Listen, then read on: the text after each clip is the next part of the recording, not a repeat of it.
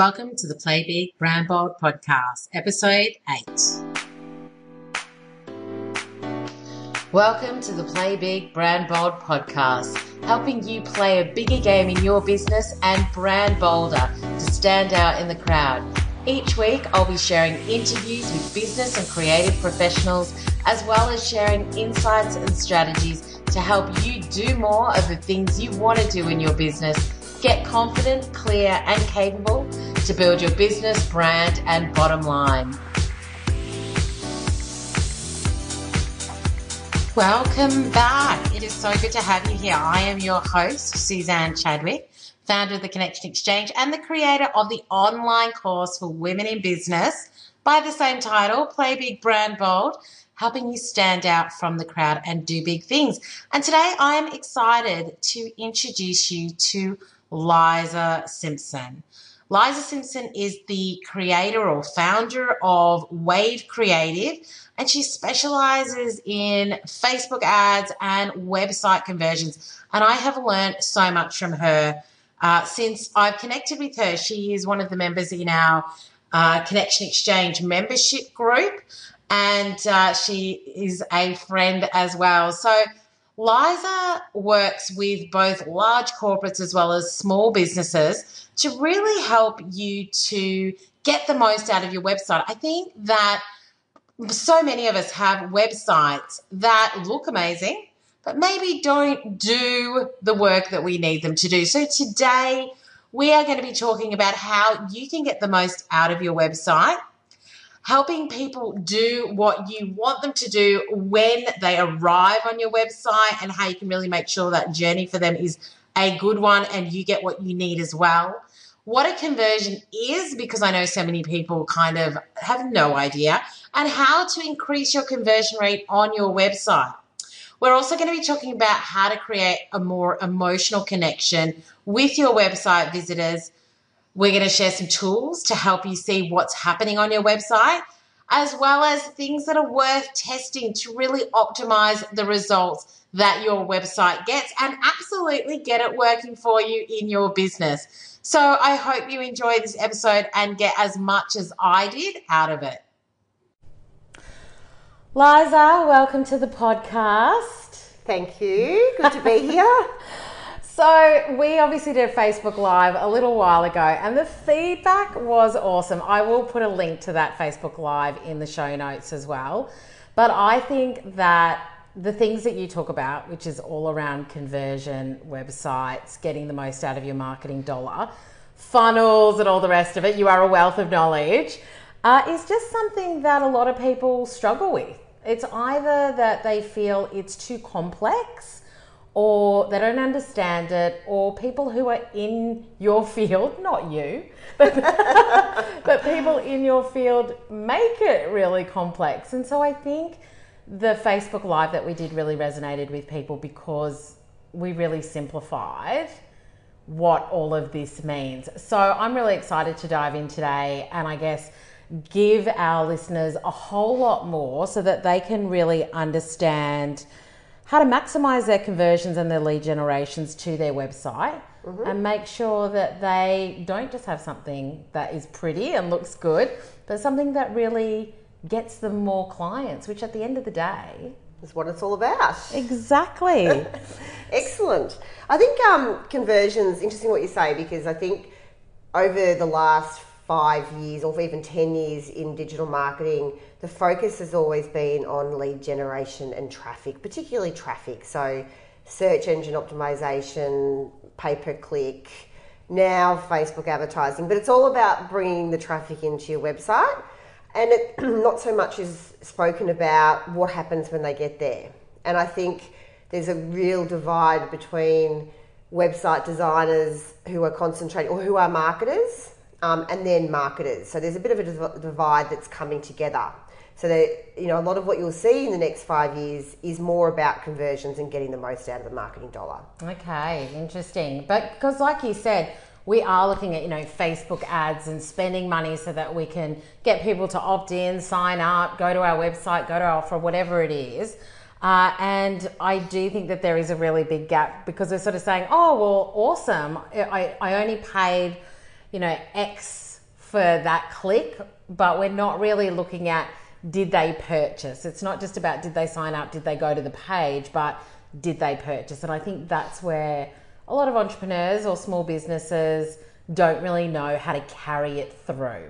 Absolutely. And I guess when they build a website, there's this sort of underlying belief that the website will be maximized to get the most out of it. You sort of, you know that the website's being built by people who understand technology, and you don't really think about, hey, what happens when people get to my site? Of course they're going to buy. They're there already. Why wouldn't they?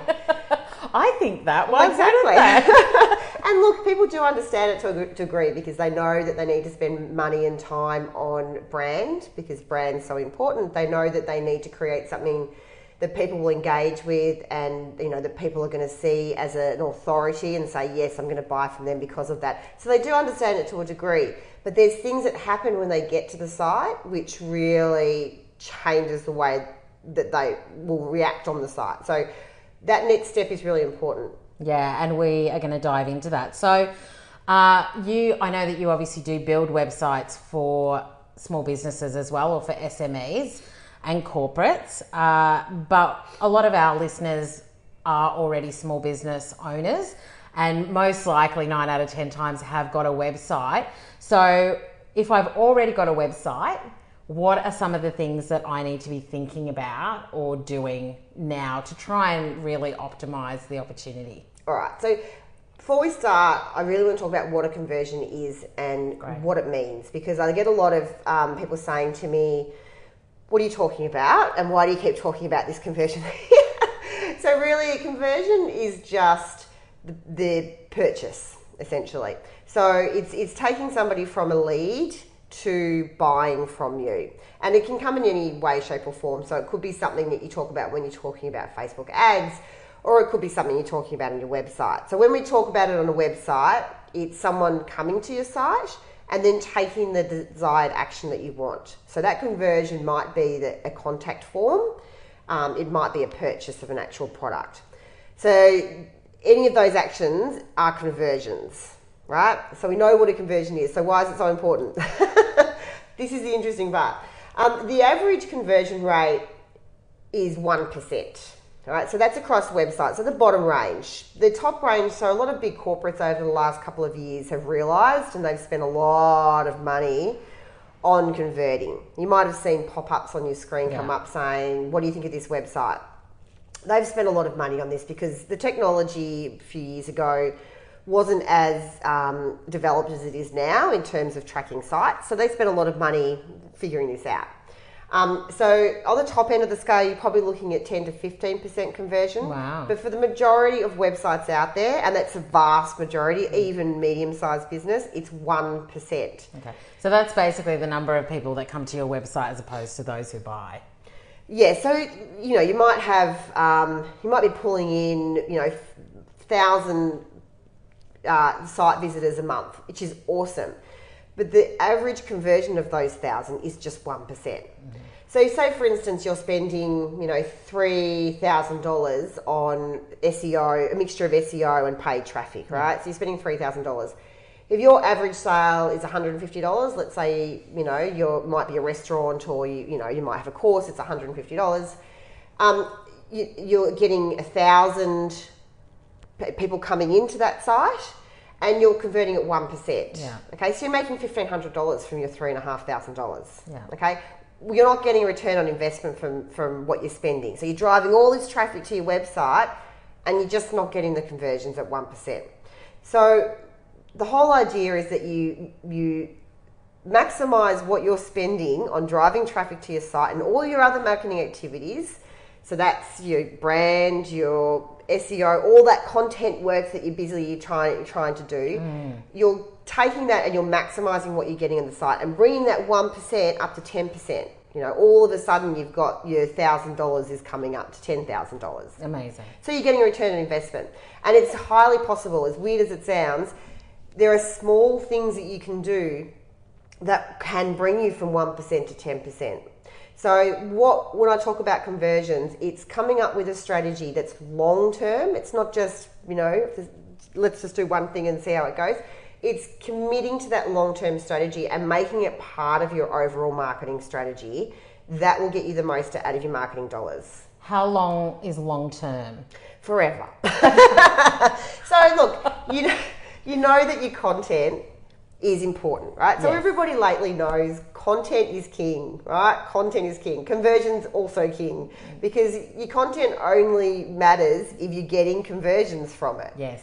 Otherwise, it's pointless. Yeah. So you can spend thousands and thousands of dollars. And look, I see so many. The reason why this became such a passion of mine over the last 12 months is because I saw so many businesses coming to me, having spent thousands of dollars on SEO and thousands of dollars on advertising, and saying to me, I don't understand why I'm not getting leads. I don't understand why I'm getting traffic and I'm not getting leads. Yeah. And then I was able to look at it and say the reason is because either the traffic that's coming to you is coming from the wrong places in terms of what they're searching for is not what they're getting on site, or once they're getting to site, they're not finding what they need and they're leaving.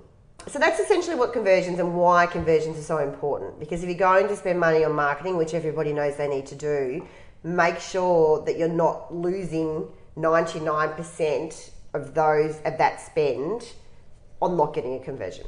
Yeah, and I think we're not going to talk about it today, but I will be going into at some point around that content and really looking at how you can be targeting different audiences with your content as well, because it's so true. We get drummed into us, create, and it's all about getting it out there and attracting people, etc. But yeah, at the end of the day, if it's not actually getting you clients, it might be getting you fans. Yeah. People love your content. Awesome, thanks.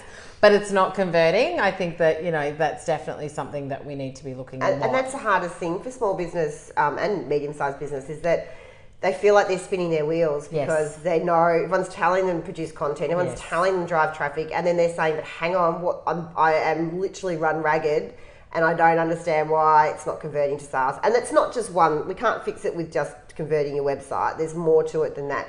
But certainly introducing a conversion strategy long term or making sure that you're looking at that process will help with the ultimate goal. Awesome. So let's get into some of the tips on how you can potentially be working towards that 10%.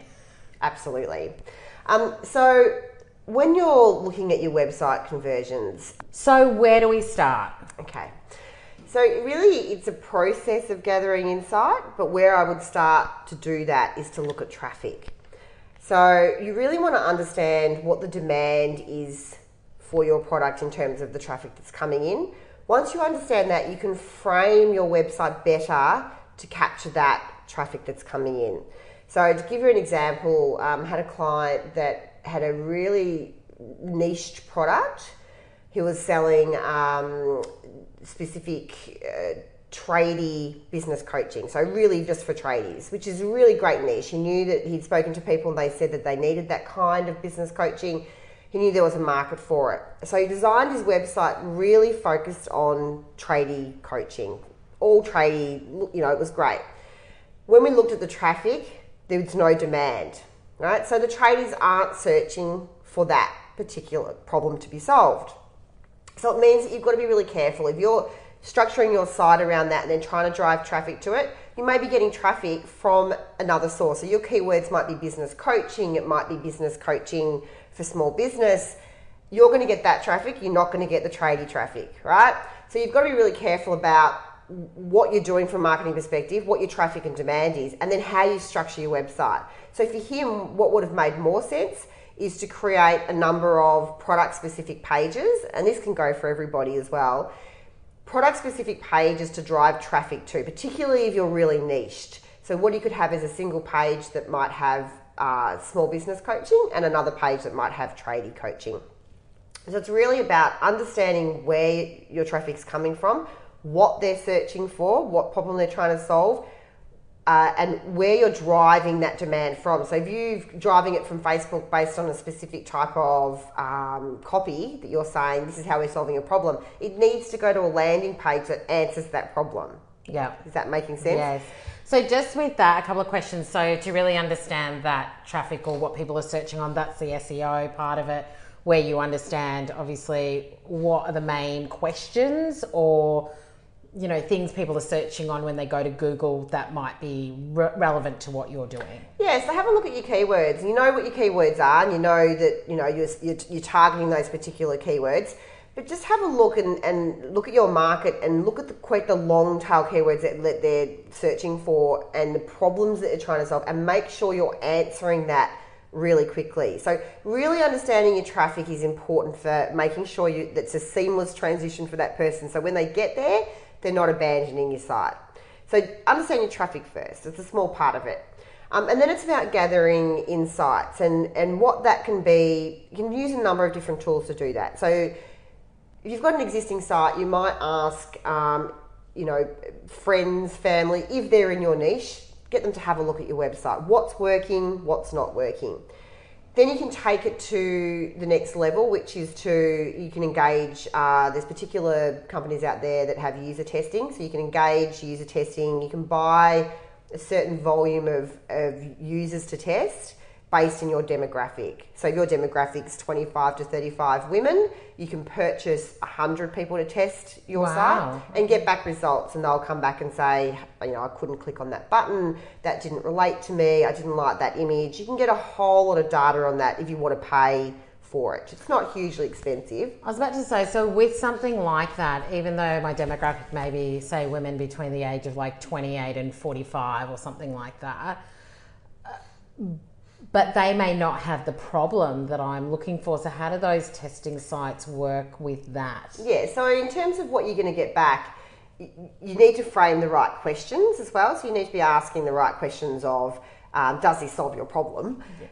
But there's only so much you can get out of those sorts of testing sites. And I would primarily use them for things like how the funnel is working. We'll talk about funnels in a second. But each step that's taken, you know, is this button clickable? Is this page findable? Can I find a menu? Can I find the price?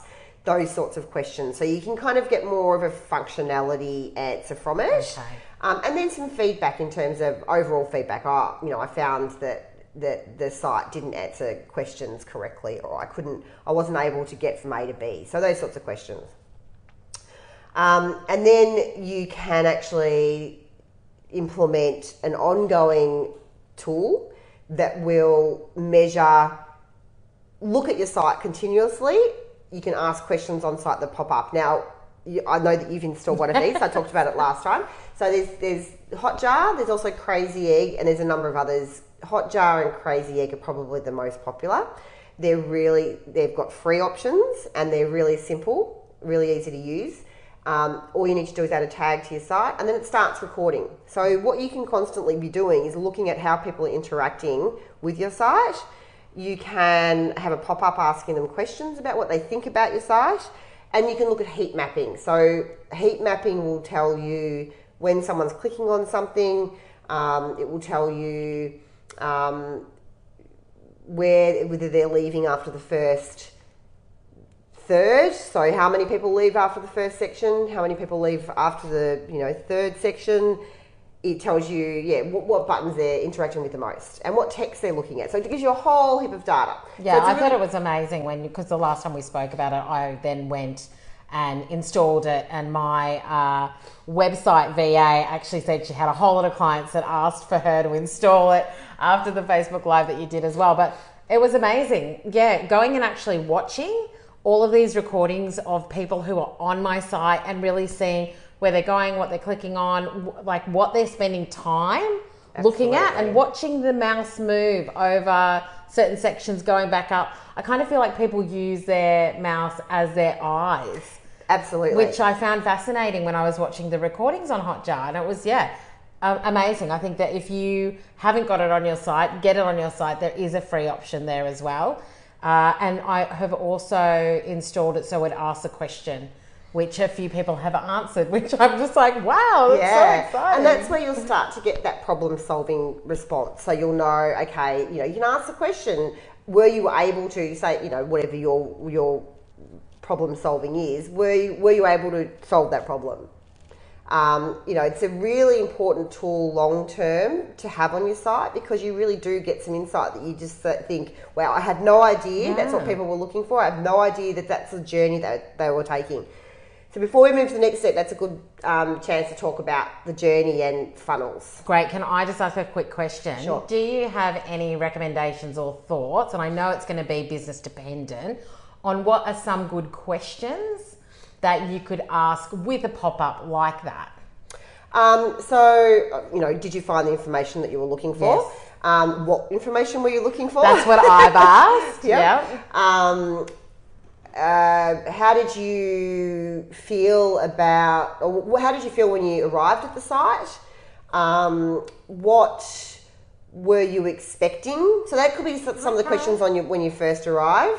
When you get down to the next pages around price, it could be if you decided to purchase, what helped you make that decision. So can you ask different questions on different pages? Yeah. I did not know that. Okay. You need to check on whether the paid versions, but yes, you can. Okay, that's which is really important for the next step in terms of A/B testing, which we'll get to as well. Okay, great. So part of that gathering insight, so you've gathered all this insight and you know, okay, great, I've looked at what's working, what's not working. I've asked people what they think. I've got all this information. What's really important is stepping out your funnels. Okay, so funnels is one of those terms that is used a lot these days and for different things. And sometimes as a marketer, I get caught up in throwing it around willy-nilly, and it's used for different times. Now, a funnel, when you're talking about your email marketing, is very different to a funnel that you're talking about from your Facebook advertising perspective. And then a funnel on your website. They're all pretty much the same, but they look a lot different. So in terms of your website, really your funnel is the path that you want people to take to get to the conversion. Okay. Right? So let's say you're selling a product. So you want them to go to the front of the page, you want them to search for the product, or you want them to see the product up the front, or you want them to go to a category. Then you want them to go to the particular product, and you want them to add it to the cart and then exit the cart. So that's a funnel, right? It's like my daily online shopping life. That's right. And they send me an email of their new products. So I go, oh, that's exciting. I click on it.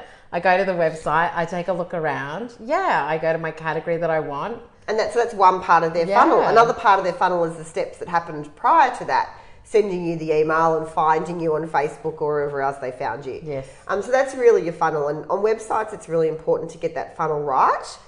If you have a break in that funnel, I've looked at some websites recently where their funnel was too complicated. So I was just about to say, you want it to be simple. Like, absolutely. I don't want to go through a million different steps just to buy something. That's right. So take, for instance, this example.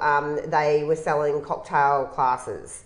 Now, the cocktail classes themselves were hidden well below a number of different pages. So you needed to go to events, then to cocktails, then through another page, then to a reservation page. So too complicated. So it's really important to make sure you've stepped out what that funnel looks like, and you've made sure that you've got an understanding of what you want it to look like, and then you test it. Okay? So the funnel can be so varied for different types of businesses. So for a coaching business, it's another complex game, because what you're looking at is you need to get people to validate you. Then, you test that, but what they'll likely be doing is validating against you to say, yeah, this is the kind of person I want to have as a coach. Then they might look at pricing, and then they might go to a contact form. So you step out what you think that funnel will look like, and then we go to the testing phase. Yeah, so I guess for me, I might drive somebody. So I might have, say, either an ad or a post somewhere talking about an experience of one of my clients, etc., with a link. They then go to that page, and on that page I've got obviously the content and the outline of exactly what is on offer. I've got the testimonials on the page so that they don't have to click away, and I've got the pricing on the page, and then they can book a discovery call as well. And it's got little things like, payment plans available, etc. So I think for me, from a customer experience perspective, I don't want them trying to find stuff. Absolutely. I've tried to make it as simple and as clear as possible for them to get everything they need from that one page and then book. That's right. Yeah. And a broken funnel is not having those things. And what you'll see, and this is why before we build a website or rebuild a website, we go through this process, because what we find are broken funnels, and we see that people are actually, you might think that somebody will just click on a button, but they go through a process before they make a buying decision. And if you don't have those, the pricing, the packages, whatever else it is that they validate against, it's a broken funnel and they will leave. And you might see that when you're looking at the site recordings. They'll be looking at a page, but there's no call to action. There's no pricing. They're not finding the things that will convert them to the next step or take them to the next step of the funnel. Yeah. And I mean, this is kind of a different thing, or a different topic, but I've been to websites where I might have been looking for a service provider, and I've gone and checked out testimonials, and then there's no price, there's no button to contact them, and I've spent ages looking for it, which has driven me mad. And then I've clicked away, and I'm just like, too hard, dude. Absolutely. But I do find it really amazing that there are a lot of sites where I kind of have to really go hunting to validate whether this is the right person for me or not. Yeah, and a lot of that is from traditionally websites being built to look nice and to look pretty and to, be really on brand, and not a great deal of thought about the funnel or the thought about, okay, what's going to happen? I'm giving them all this beautiful gallery of images. What are they going to do next? And likely they might be looking for pricing next. So you'll know that when you look at your own site recordings, you'll know that that's what they do, but you can test that out. But you really, on every point that there's some kind of decision, which will be gallery, pricing, packages, there always should be a call to action. So a next step, taking you somewhere else. Awesome, yeah. So what's next? Okay, so you've got your insights, you're looking at what people are doing, you've created some hypotheses of what you think might work and what might not work. When we talk about hypotheses as well, it's things like, it's not just your funnel, it's your images. So absolutely everything on your website can result in a conversion or an increased conversion. So you might think that this picture of this hippie with a nice big beard is really modern these days, and everyone's got one. I'm going to stick it on my slider image, and that's going to convert people to a sale. Chances are it's not converting. And one of I do like the hippie guys, with the tinsel or the glitter in their beards. That might work. Yeah. Look, Unsplash. It's fantastic, Unsplash, and it's great. You get all these free images, but every second image is a guy with a big beard, and and look, there's a lot of them that are the same, and it's great. But we know as marketers that there are certain images that convert people higher than others. And look, this marketing game is becoming so finite that it really comes down to you can increase from 1 to 10% just on a few small changes like images and buttons. Yeah. Okay? And I have to say just on that as well, because obviously I do bang on to all of my clients and to my audience about branding.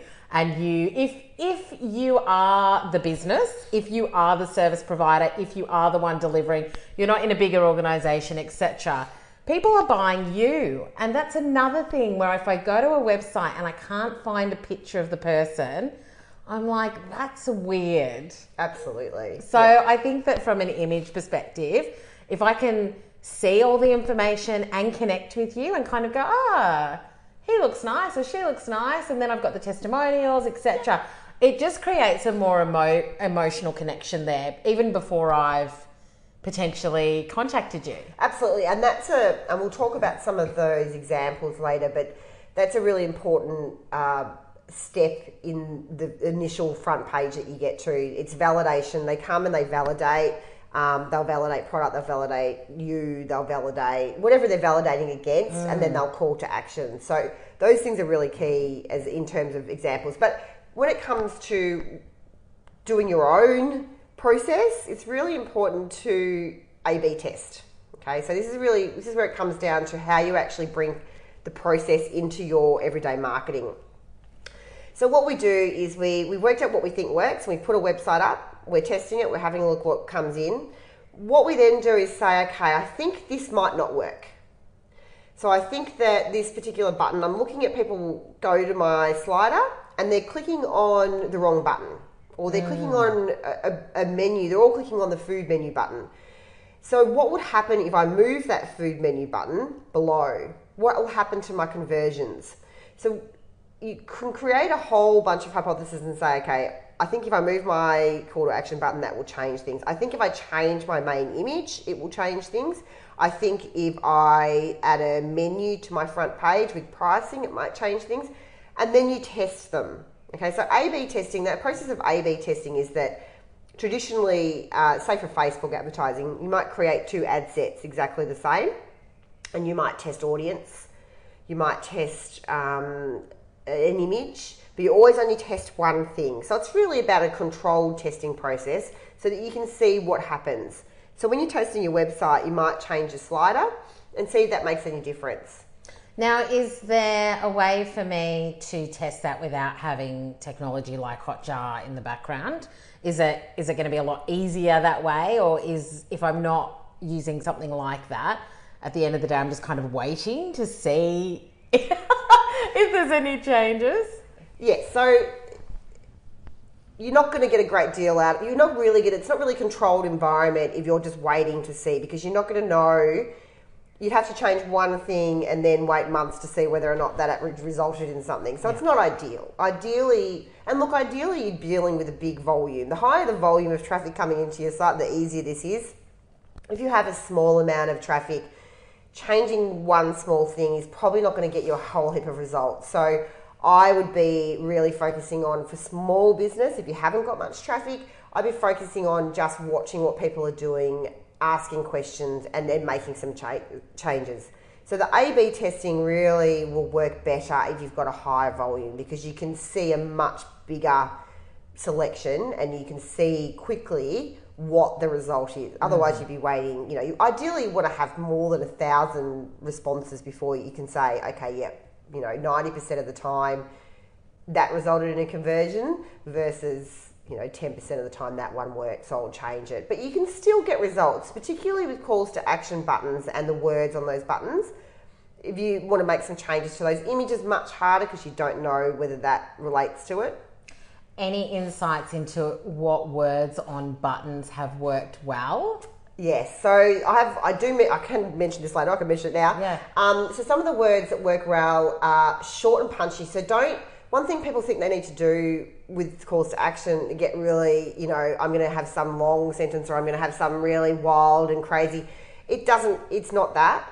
What works are things like get and buy and short and punchy. It can be a little bit longer, but it's being creative without being ridiculous. Yes. And not trying too hard, but really just simplifying it. Because really at the end of the day, it's a button. Right? It's not a chance for you to market yourself. It's a button, and it should stay as a button. I think one of the things that people fail at too in terms of conversions is they turn buttons into icons. They turn buttons into text. That would be confusing. Well, buttons aren't, at the end of the day, a call to action is not text and it's not an icon, it's a button. Yes. The more of it staying as a button, the higher the conversion. It's that simple and crazy, but it needs to stand out. Yeah. It needs to be short and punchy. You need to be able to see the words. A lot of times people put words on and you can't quite see them. It needs to be a button. Sometimes the simple things are often the best. Sometimes it is the simple things, but it's particularly important. And, we can probably start talking about some of the examples as well, because we've kind of gone through the A/B testing really. Really A/B testing just comes down to changing things and seeing what works and seeing what doesn't work. Okay. In terms of... So now that we've done the A/B testing and we kind of hopefully know a little bit around what works and what doesn't, what's next? Getting the most out of your conversions long term, I can give you some examples. One thing is strong calls to action, okay? And this is the biggest fail I see all of the time, is that people don't concentrate on their calls to action enough. Or they think I've got too many calls to action, so they don't put any more on, okay? Your slider also, when someone comes to your site, you've got about 8 seconds to convince them that they need to continue. Yeah. And that's on average. It can be a lot less than that. So if they come to your site, if they come to a mobile site and it's not working, see you later. conversion lost. If they come to your desktop site and doesn't load, see you later. That's why speed's so important. If they come to your site and it doesn't immediately answer their question, they're gone. If they come to the site and it does answer the question and you don't ask them to do something next, they're gone. So there's so much to do with capturing those people and getting them to take an action. That's why calls to action are so important. And calls to action are buttons, right? So strong calls to actions in all the right places are really, really important. And add as many as you like. One thing I hear from clients all the time is you put that button there and it's also over there and it's up there as well. That's okay, because repetitiveness is often the key to marketing. You know why? When you're watching TV shows and you get hounded by the same ad over and over and over and over again. It's the same thing. Someone's not looking at your site and going, oh my God, they've got calls to action all over their page. They're reading the text. They're looking at the images. Those calls to action are just a chance for them to open a door. Yeah. So I want to take a quick step back because I love what you were saying before. When somebody comes to your site, you want to really tell them exactly what's here, what's That's here right. for them. So would you recommend talking about who you are and what you do, or would you recommend it first being statement of a problem? Yeah, so solve the problem. So that's the number one thing you should be doing when someone first gets to your site. It's talking about the problem and solving the problem. So, hey, I know you're really tired and exhausted and you're not getting the right answers. I can solve that. From the top of the page to the bottom of the page, essentially it would be, I know what your problem is and I can solve it. I'm the best person for the job. Look at how many other people love me. Look at other businesses problems I've solved. Here's how you can solve your problem with my pricing and packages. Here's an offer so that you don't leave without me capturing your information. You might validate again by saying, hey, look at all these other people that have, here's another case study to convince you again, and here's another call to action, don't leave without grabbing this. So really that's the step that you're taking. Okay. As if you were talking to somebody. It's the same kind of process. If you were going to a sales meeting, you'd be asking them first, hey, let's talk about your business and let's talk about the problems that you've got at the moment. Oh, that's great. We can solve that because we do this, this, this, and this. Oh, and here's an example of how I've done that previously. Hey, here's a brochure. Take this away with you. I'll call you next week. I mean, that's the step that you would take if you're in front of somebody, and it's no different for your website. And I think what happens is people get caught up in I love my brand. It's really exciting. I love all the images that I've had, and they are very important things. They're super, super important. But then they don't say, hey, how am I solving the problem? How am I getting this person to convert into a sale? Yeah. Awesome. So in terms of other things as well, offers and opt-ins and calls to action on pages that you might have forgotten about. So when everyone knows that they need to produce content and write blogs, people forget to put offers and opt-ins and CTAs on their blogs. It's really important. It's a really key place that you can convert someone. And your conversion might be that they take up their offer rather than purchasing at that point in time. But really important to have calls to actions in all of those places. And don't be afraid to scatter calls to action all over your website. Don't go crazy, of course. Yeah. Buy. But certainly, mix it up. Say different things in different places. Make the calls to action look different. So if you see on sliders these days, they might have one button that's got a wide outline and simple white text. The next one's bright red. Have several different types of calls to action. Say different words in them. Test them out. See what works and what doesn't work. Because we sometimes become a bit blind to things, don't we? Like if we see the same thing over and over again, it doesn't really stand out. We just kind of pass it by a bit. Yeah, and look, people are essentially, when they're looking at your website, they're looking for something. So when they come along, people read in a Z pattern. So they look across from left to right, back to left, back to right.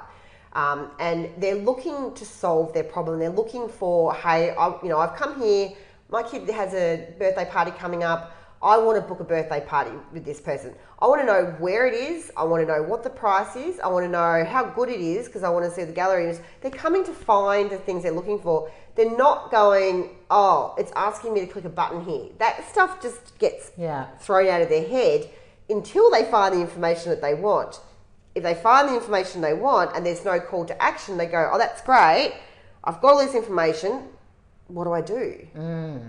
There's nothing here to tell me what to do next. All right, so now I've got to find a phone number. Oh, there's no phone number up there. I'll go to the contact page. Oh, I'll go to oh, hang on, something's happening over here. See you later. I'm gone. Yes. You know, versus I'm reading through this information. I've found out the package, the price. It's got all that it says at the bottom. Book now. Yes. Oh, good. I'll book now. It all sounds really simple, but you'd be surprised. And I reckon, you know, I would quote at least 80% of people get it wrong in terms of overall getting those calls to action in the right spot and making sure there's a flow of that purchasing decision. Yeah, but like I said, I've been on a lot of sites where I've been in a buying phase. Like I am there. I've made the decision I need X. I am ready to purchase. I have the money. I'm on the site. And for the life of me, I can't figure out and there's how nothing to more buy. frustrating. And nothing more frustrating. And I get really angry about it, which is ridiculous. Like, why can't I buy this thing? And because we're so used to it when it works well, we go, oh, yeah. Great. I've got my, and 2 seconds, I've got my new pair of shoes because that person did it really well. Yes. Versus, why is it not working? Yes. Why? And it shouldn't. You should be testing this. You should know that your funnels work. You should know that your purchasing process works, because if it doesn't, see you later conversions. Yeah. See you later marketing spend. And I've actually just recently experienced where somebody doesn't have a website. They're just selling on Instagram. And I have to message backwards and forwards. And by the time it all kind of happened, I was over it. Yeah. So at the time I saw the dress and I was like, oh, I love that. And 4 days later, I'm like, meh, not so fast anymore. But because it's been such a hard transaction, I'm like, no, I think I'm done. That's right. And look, people these days have such short attention spans, and it's a different buying, you know, there's different times that people are going to be in that buying phase for, depending on the product. Yes. But essentially, people have very short attention spans, and they have very short, you know, periods in which they're willing to spend their money. So you need to be making sure that you've got it right, that you've got that funnel right. That's when we talk about funnels. It's that you've got, you know why they're coming there, and then how many steps they're going to take to get to that end process. And shorter, the better. Yeah, absolutely. And I do think, I mean, I talk to my clients around follow-up of people that they've spoken to. This is kind of, once again, another topic, but we won't go into it, where people are in a buying phase at a certain period of time. And if you miss that window of opportunity, either they will find another solution or they'll just go off the boil.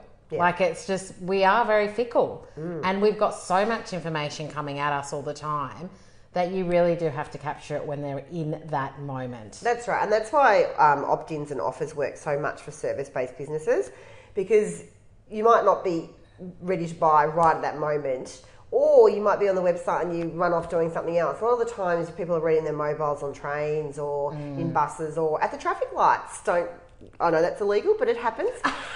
And people, you know, they're not concentrating on that site, but they may be willing to quickly put in their email address to get something to go, yep, okay, I'll go look at that later. I'll go look at that later, yep, capture their email address. Then you've got them, you can follow them up, you can, and that's why retargeting is important as well, because you know, the person's been to your site, you can retarget them with advertising down the track. So another important thing which I kind of touched on before is creating separate pages for products. Now, this all depends on your overall marketing strategy, and it depends on the type of business that you have and what you're doing in terms of driving traffic. So if you're driving traffic from your Facebook ads, then you're likely to have a lead page to capture leads. If you don't have a lead page and you're just sending them to your website, you will get less conversions, because you're driving traffic to a specific, or you're solving a specific problem with that traffic. So you're capturing a certain audience, and then you may not be solving their problem immediately, so they'll disappear. And the same goes with PPC, so pay-per-click. Your keywords that you're targeting might be, say for instance, I'll give you an example. I have websites, and I also have Facebook advertising, and marketing coaching. So there's 3 essentially different products, which you can't really capture. If you put all of that stuff on your homepage and you're driving people via your pay-per-click to that website, different people are coming in for different reasons. So someone might be coming, hey, I want Facebook advertising, and now I'm being bombarded with case studies on websites. Not interested. So specific product pages will increase your conversions. Okay, great. Capture forms, really important. A lot of people put these really complex capture forms. Now, if you look at mine, you might think I'm crazy because mine's actually quite complicated, but there's a reason I've got a few steps in there to try and filter out some people that might not be at the level they need to be at for my products. Yes.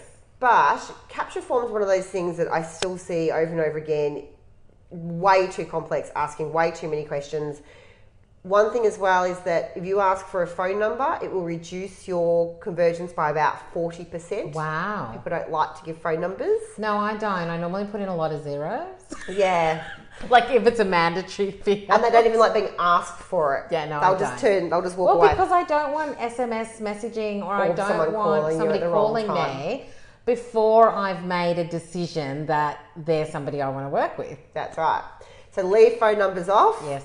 Capture email, capture, and look, there might be reasons why you need phone numbers. And don't be too put off by it, but I would test that. I would take it off and see if it increases your conversions and then put it back on. So it's one of those things that you can try out if you really desperately want to have phone number on there, but ideally leave phone number off and make your forms as simple as possible. Well, I was just about to say there's two things, isn't there? Because a contact form, I might ask for a phone number because they actually want to get in contact with me. That's right. But if it's an opt-in of some sort where they're just getting information, then I don't really need their phone number. But like you said, it may be different for different businesses. Yeah, and different products. So it's just important to think about what you're putting into that form rather than just going, hey, I want all this information, I'm going to chuck everything in there.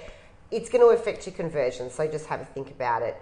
And also simplify it. I've seen, I saw one recently which was there was a couple of different package options. What they wanted people to do was to commit to quite a complex process of, you need to decide if you want, how many people you've got, whether you want like 5 different types of it was for a food, for a venue, whether you wanted, level 2, 3, 4, 5 or 6 drink packages, whether you wanted, it's too complex. Wow. Particularly if you're looking at things like functions, they want to talk to you first. They want to get an idea of what the functions look like before they commit to anything. So simplify it and make it as easy as possible. The other thing that I did want to pick up on that I do think is a good point for those businesses that do maybe potentially have higher priced offerings is, as you were saying, your form, maybe for some of your products or services, is more complex or is more, involved. Because at the end of the day, if somebody's willing to spend $10,000, $15,000 or whatever it is on something, then yes, my desire or, my ability to fill something longer in is probably going to be there because I get that this is going to be a more involved process and you do need to qualify. So I think that's actually a great tip. If you do have a higher priced product and you are getting a lot of either tire kickers or people who are just not at the level that you need them to be at based on your prices, then that's not a bad filtering system. Yeah, absolutely. So qualifying them is really important. If you've got that service level that's outside, people, you've got a budget that people need to meet. It is important. So it saves you time, filters out the people that don't need to or shouldn't be there. Yeah, and like I said, if it's a higher priced product, then I'm more willing to give you a lot more information. Yeah, absolutely. Yeah. So it's good for qualifying. It's really just about that, coming back to that A/B testing or coming back to that testing. Find out what's working and what's not working. Even for those sorts of processes, you might find that you're actually out qualifying some of the people that do qualify for some reason. You might have a question in there that's ambiguous.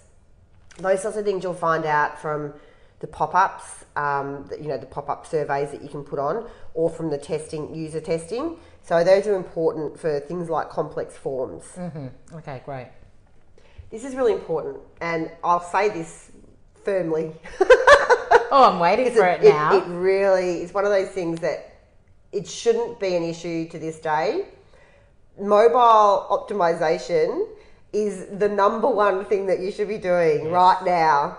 And it's not just about optimizing mobile. I think a lot of developers, because a lot of theme templates these days as well have automatic mobile optimization. Responsiveness, So it's great to have a mobile responsive site, but you can actually completely design your mobile to look different to your desktop. And that's important because people behave differently on mobile than they do on desktop.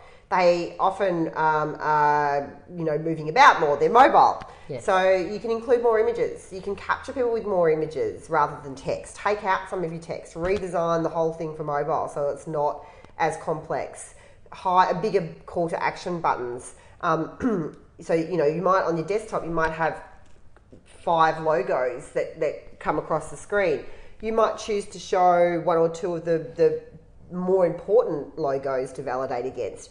Change that design. Don't just automatically go, yep, it's responsive on mobile. Make it really optimized for mobile as well. So you're able to convert more people from a mobile site. But at the very least, make it mobile responsive. There's still so many sites that have been told their site's mobile responsive and it's really not. And so where would you go to design the mobile part of your website? So your website designer really should be giving you a mobile version. So you should be getting your desktop version when you first do the development. They also should really be giving you a mobile version option. Or you can ask them, say, hey, this is great. Can you design me a mobile version as well? And so if you're, say, on a WordPress site and you've done your own, is that possible? That's harder. Well, yeah. A lot of it's done in code. If you're a basic level designer or developer, or front end developer, let's call you, and you can dabble in the Visual Composer or some other kind of builder. You're not going to be able to. Well, there are parts you can easily do that you can make. There is a section that allows you to change elements based on different devices, but it's much more complex to just doing it yourself. You really need to engage designer and developer. If you're paying a decent amount for a website, say around the 5K mark, yes, it should be a basic thing that you get given. Anything lower than that, you can forgive the person for not creating a mobile version as well. But at the very least, they need to be going in and checking what's working and what's not, and making sure that they've optimized it for each device. Yeah. Okay. Great. And so once our site is responsive, which should hopefully the majority of people's are. I work with a lot of large corporates sometimes, and that is probably the biggest issue that we have, is that they're not responsive because they've been around for so long. Yeah. So that is a really big bugbear. But what else? Is there anything else that we need to be thinking about? It's really just testing, and really, it's really about understanding your value proposition and how you're solving problems and how your customers are finding that problem solution. So you need to be talking to customers, whether that be via a pop-up form, whether that be, via a feedback form after they've made a purchase. Whatever it is, you need to be asking questions about your website, about your experience, your buying experience. Continually ask questions, continually monitor what's happening on your site. That's the only way you're going to be able to create a site that's optimized for conversions. And it can get really technical, and you can spend a lot of time getting down to the really nitty-gritty, but at the very least, you'll be able to increase your conversions just by monitoring how people are behaving, particularly with your funnel. And I guarantee that if most people put Hotjar on today or tomorrow or Crazy, and I love it. Yeah, I think it's awesome. Love Hotjar. If you put it on tomorrow, you'll find at least one thing that will change your conversions. Whether that be that you've got a broken funnel, or that people are, a lot of the times that I find is that you'll put it onto a customer's website, and straight away that 90% of these thousands of people visiting click on 2 menu items and nothing else, right? So then comes the question to the customer of, hey, okay, these other products that you've got lined up on your menu, or these other menu items, are they important? Are they relevant? Do you need them? Why aren't these 2 particular menu items on your slider? Why aren't they the first things that people see? These are the sorts of questions you need to start thinking about. And if there's a whole product that's not front and center, what will happen if we do put it front and center? how important is that to the business? If it's super important to the business and no one's clicking on it, why are they not clicking on it? Is it because they're not interested in it? Is it because the traffic that you're driving to the site is not being driven in relation to that particular product? They're the questions that will come up for your business that are really, really, really important for conversions and for your business overall. Awesome. The reason why conversions, we've talked about it before, the reason why conversions are so important is because it maximises your dollar spend. But have a think about it from return on investment. If you spend $500 on your website or nothing on your website and you get one lead, then your return on investment is very small, even though you've spent hardly anything.